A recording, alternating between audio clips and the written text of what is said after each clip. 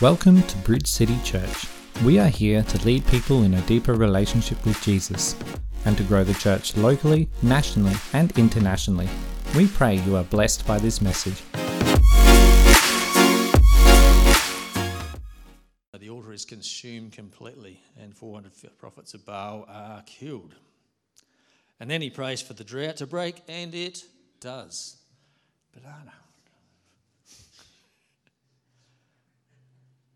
But then, a great result there. But then the following situation plays out.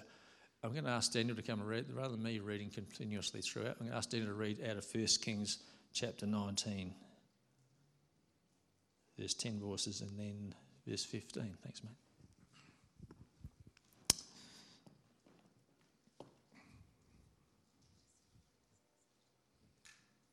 When Ahab got home, he told Jezebel everything Elijah had done, including the way he had killed all the prophets of Baal. So Jezebel sent this message to Elijah: "May the gods strike me and even kill me if by this time tomorrow I have not killed you, just as you killed them." Elijah was afraid and fled for his life. He went to Beersheba, a town in Judah, and he left his servant there.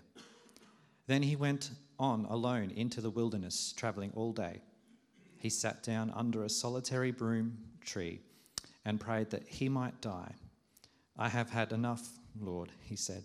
"Take my life, for I am no better than my ancestors who have already died." Then he lay down and slept under the broom tree.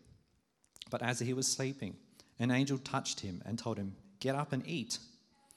He looked around, and there beside his head was some bread baked on hot stones and a jar of water. So he ate and drank and lay down again. Then the angel of the Lord came up again and touched him and said, "Get up and eat some more, or the journey ahead will be too much for you."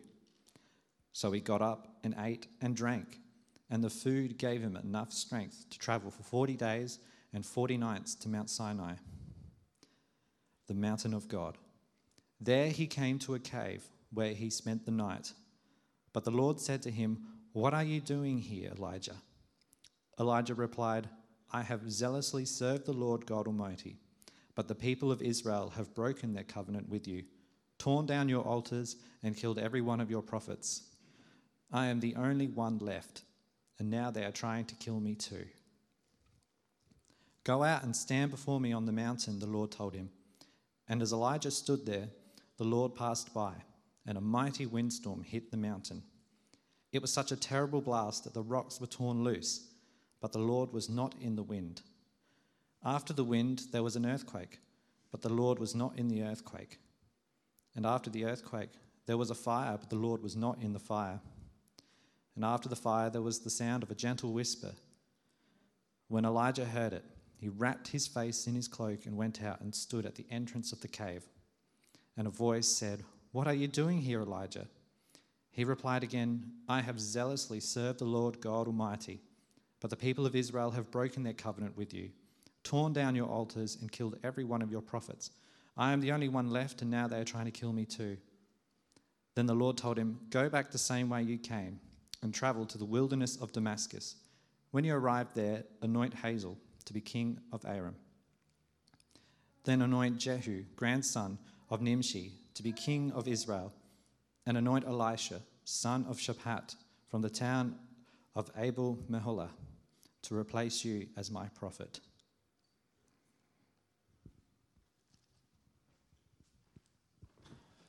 Thanks, Daniel. Just gave me a break.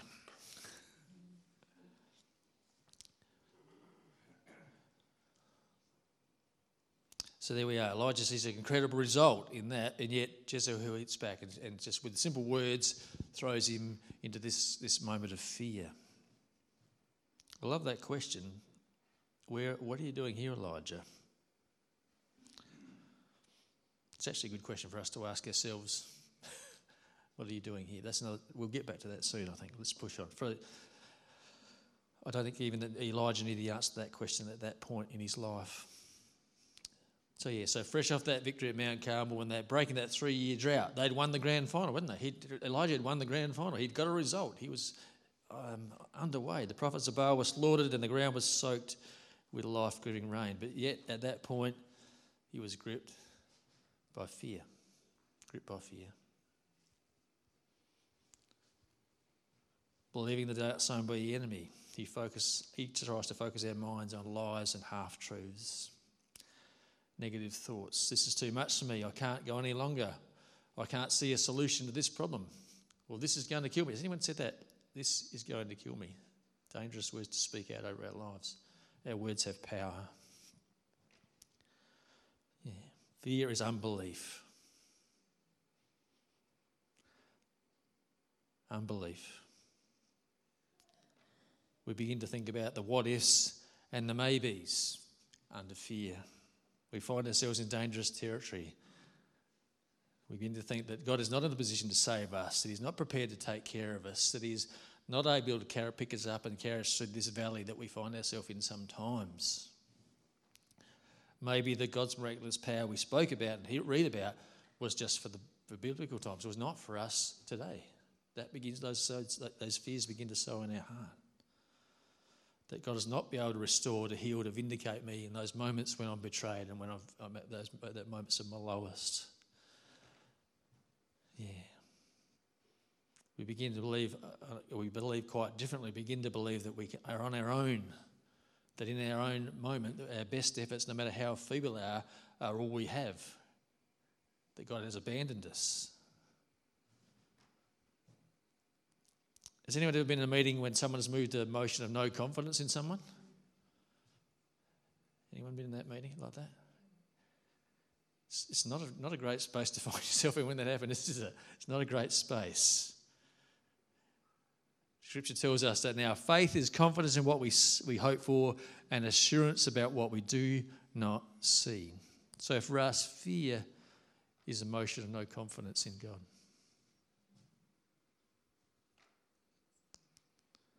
We can be overwhelmed by the task at hand. But Paul writes to his young protege Timothy, "For God has not given us a spirit of fear and timidity, but of power and of love and of self-discipline." What does fear do to us? It stops us. It stops us in our tracks. It causes us to retreat. It causes us to come back, to be timid, and to selfishly try and rely on our own resources, to not be prepared to step into that. It's faith versus fear. You've heard plenty of messages preached about faith versus fear. Step out of faith into that place of fear. We rely on our own things. It weakens us and begins to shrink our world. It causes us to react and not respond. It's hard to carry the presence of God into someone's life when we react to the situation and not respond. It's hard to see what God sees when we are rocked by someone's harsh words spoken into our lives. But the reality is that we are called to see people through the eyes of God because we don't know their journey or their battles as we do life together. As I said before, one thing we do know is each and every person is loved by God. Each and every person that we come across. God is faithful. As I look back over my life, I think, was there a moment where God ever left me? Was there a trial or a challenge that he did not carry me through? Was there a day that he did not sustain me? And if I look back and reflect, he has. The reality is, the fact that I'm standing here means that he has done that. He's carried me through to this point. He's brought me this far by his grace, his unmerited generosity, and his grace alone today. There's three great scriptures I want to put up on the screen this morning that says that, which encourages us. Psalm 27:1 says, "The Lord is my light and my salvation. Whom shall I fear? The Lord is my refuge. Whom shall I fear? With your help, I will make a mighty storm. With my God with me, no city wall is too high for me." God himself said, "I will never leave you or forsake you." Therefore, we may say with confidence, "The Lord is my helper. I know no fear. What can man do to me?" Yeah. When we live in that place of faith, those moments of seeming failure and disappointment don't have their potency in this place. We view it in the light of Paul's words to the Corinthians. He says, "My grace is sufficient for you. My strength comes into full effect when you are weak, at our weakest point." So what causes us to lapse to that fear? We've got faith versus fear I spoke about before. What causes us to lapse towards that fear? And I really believe that it's this word burnout. If you're in a place of continued stress, then we can face burnout. And burnout, in simple definition, is becoming exhausted physically, mentally, and spiritually. We can find ourselves in that place, gripped by fear and doubt, and losing the ability to even experience joy in the things that used to bring us joy. Overwhelmed by the prospect of what the future might bring. Just like Elijah, we can allow ourselves to become fatigued and famished. And the reality is that weariness and hunger will make us do things that probably we normally wouldn't do. When we are hungry and weary, we make choices that won't always benefit us in the long run. Twix, case in point. Stay away from the Twix. Appetites are met in a fashion which is not appropriate, which is not helpful to us in those moments when we are in that place. If we go back prior to this moment, we go back to Elijah, we can see that he would have been tired. The scripture records that he was empowered to run ahead of Ahab and to meet him at Jezreel. I don't know if you're familiar with that story. So he girded his loins, it says in the King James, girded his loins and ran ahead of the chariots to get there. Now that run, according to my study Bible, tells me that it was at least 25 kilometres he had to run to be in front of those guys, maybe 35. I don't run for anything, do I, Barb? If we go back even further, it also records that Elijah was tired. 3.5 years prior, as Elijah proclaims the doubt. And remember, he ran away. He spent time. God called him out in the wilderness, and the ravens fed him with bread and meat. Better response. He was called to a place of rest by God, and he was restored at that point. But this time was very different when he ran away. In that moment of fatigue and famine, we can lose our focus. And focus it's really been a continued theme of what God is presenting to us, I believe, as a church family. We are going to the other side. We've got a plan to go to the other side. God's called us to something different. And we've got to understand that with that focus, stay with that. Fix our eyes upon Jesus, the author and finisher of our faith, to make that our purpose. Yeah. And in that point of lack of focus, we begin to see a sense of futility coming into our lives. So without a vision, the people perish. We need that sense of vision in our lives. Elijah makes the comment, I'm no better than my fathers. He prays that he might die. And I think we've all been in that moment when we feel like everything seems futile, that everything has lost its purpose. We're in amongst good company. Job, a godly man, Moses, a great leader, and Jeremiah, a great prophet, all cried out to God saying, my life is pointless. Take me out of this situation. It's not a thing that is limited to us. In those moments, it all becomes too hard, too painful, too confusing. The temptation is to run. I'm a leave. Many years ago, I worked with a young man at Murrayville Community College over the border, and whenever we got him into a situation where he was under pressure, when he felt like he was uncomfortable, he would just see the door and bolt. He would literally run out the door if you could get him through the door in the first place. But the moment that pressure came, he would just go, take flight. And so that was with Elijah. He just said, I'm out of here. And I think that can be the cry of our heart when we can't see that future, when our focus and that futility begins to overwhelm us. When we can't see a resolution or a result. Again, the sport analogy, that picture of not seeing what the future holds. We sing a song that says, even when we can't see it, you're working.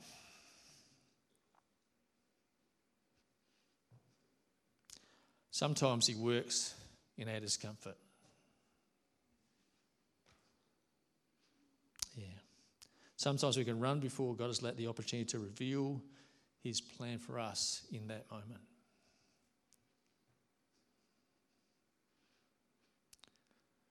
So what is God's plan for Elijah? How does he deal with him? Does he chastise him, tell him to toughen up? Give him a 3/4 time speech, let's go, come on, let's go?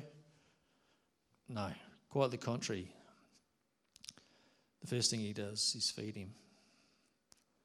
Again, remembering it was the end of a 3-year famine, a 3-year drought. And for those of you who have spent any time on the land or been involved in agriculture, we understand that when the rain comes, it's great, but it doesn't mean that it rains feed, it doesn't mean that it rains food. It's a starting point of a process. There's a process and a season to see harvest, but yet again, God provides for him. After that, again, if that picture of a harvest, so that if the first year of the drought, they'd sown their crop and that crop had failed. The second year they'd sown their crop and their crop had failed. So the chances are they hadn't eaten any bread for at least 2 years. Let's just imagine that smell of freshly cooked bread. Not for 3 years.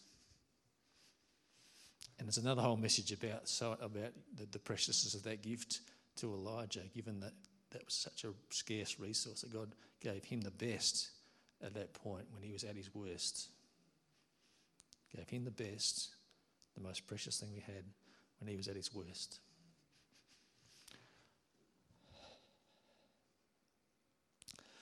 And again, it's worth noting at that immediate point, God asks no questions. He simply attends to his immediate physical needs at that point. He doesn't ask him any questions, doesn't begin to plough into him with interrogations. Next thing is furlough. So the definition of furlough is an involuntary leave of absence from our employment. Now, we had a debate about whether it's voluntary or involuntary, but the dictionary tells me that it's an involuntary leave of absence from our employment. God took him out of the game at that point. He chose to set him up to have a moment, a season out of the game, where he wasn't in that situation where it was really causing him difficulty. Because we've been in that moment, if any of us have been in those moments on the edge of being burnt out, this is the fog of war. We know that we're in a battle, but we're never really sure who's winning or losing. We just don't have any idea about what's going on.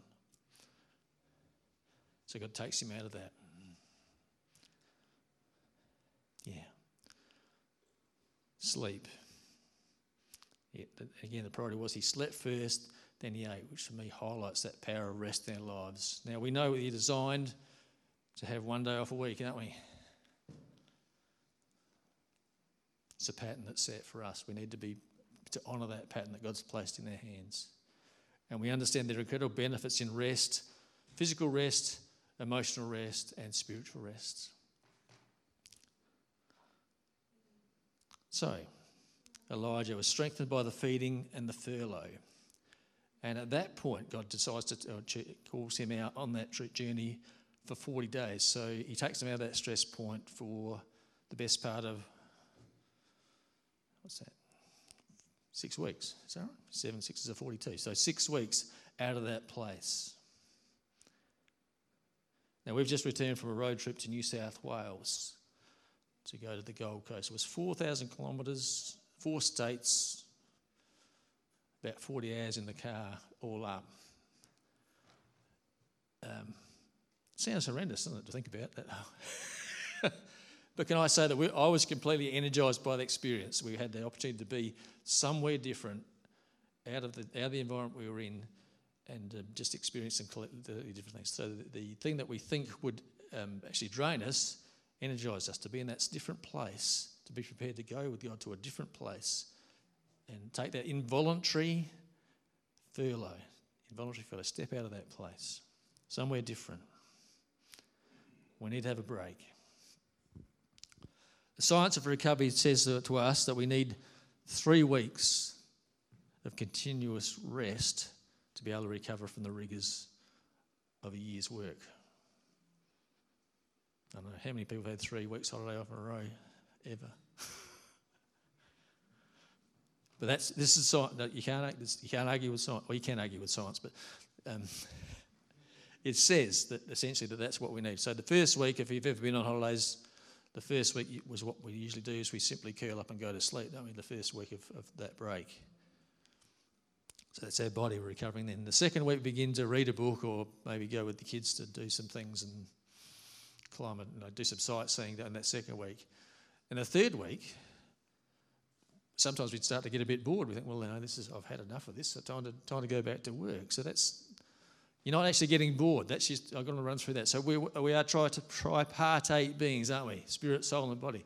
The first week, our bodies are attended. The second week, our souls begin, like our emotions begin to build up. The third week, our spirit begins to be restored, and we begin to have a vision. We begin to have that vision for what God's called us to do.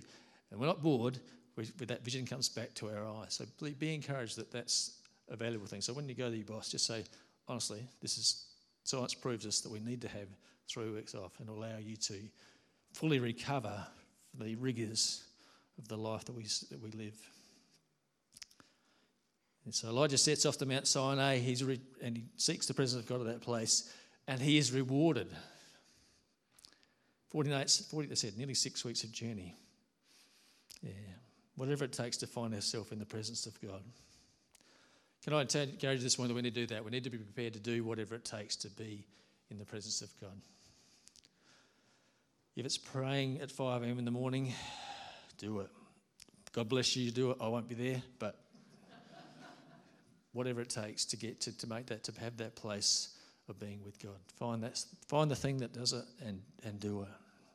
And then finally, Elijah asks, what are you doing here? What are you doing here? And it's that moment in the mountain that the future is revealed to Elijah. He had that cry of his heart at that point was for protection and for companionship. He was feeling like he was alone. He was feeling like he was exposed at that point. And God, in his mercy at that point, ministers to Elijah. He says to him, he meets those needs that he's put forward. He puts his foot on the right path. He introduces Jehu and Elisha, people who are going to serve him and to take him to that next place. So, yeah. Our faith can be overwhelmed by fear. That's what I want to speak to you this morning. This is how we conclude. We can become fatigued and famished. We can lose our focus. A sense of futility can set in out of that. And the urge to take flight can take over. But what we need at that point is feeding and furlough. So fellowship with God and others can reset our future. How to guard against burnout. As I said, it's really important that we embrace that, because we have got a task and an assignment to set. We are going to the other side, and things are going to come against us. So we need to be in that place of being aware of that and seeking those things. The good news of Jesus today is that he himself said to us that his burden is light and his yoke is easy. And the other good news this morning is that whosoever will may come, regardless of your social status, regardless of how you feel about yourself, not restricted by age or by gender, by anything. That is not restricted. Whosoever will may come to be a part of God's story. So be blessed this morning, and pray that you'll be encouraged by that. We're going to spend some time. I'm going to pray for you guys in a moment, then we'll take the chance to open up the altar. If you've got some needs that you want to be prayed for, spirit, soul or body, we're happy to pray for you. If not, you're welcome to spend some time in the cafe after church. So let me just pray as we finish.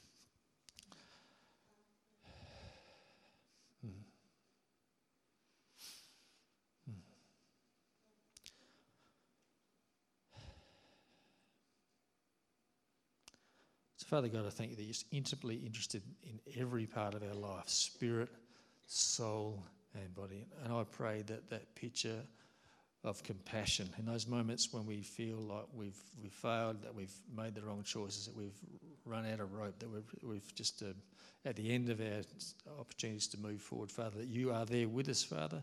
You seek to feed us, to comfort us, to rest us, and to set our foot firmly on that ground of firm future, to put in place people that can walk with us to take us to the next destiny. Father, we just thank you for that. In Jesus' name we pray. Amen. Amen. Thank you for joining with us today. If you would like to find out more, you can get in touch with us on our website at bridgecitychurch.com.au. See you next time.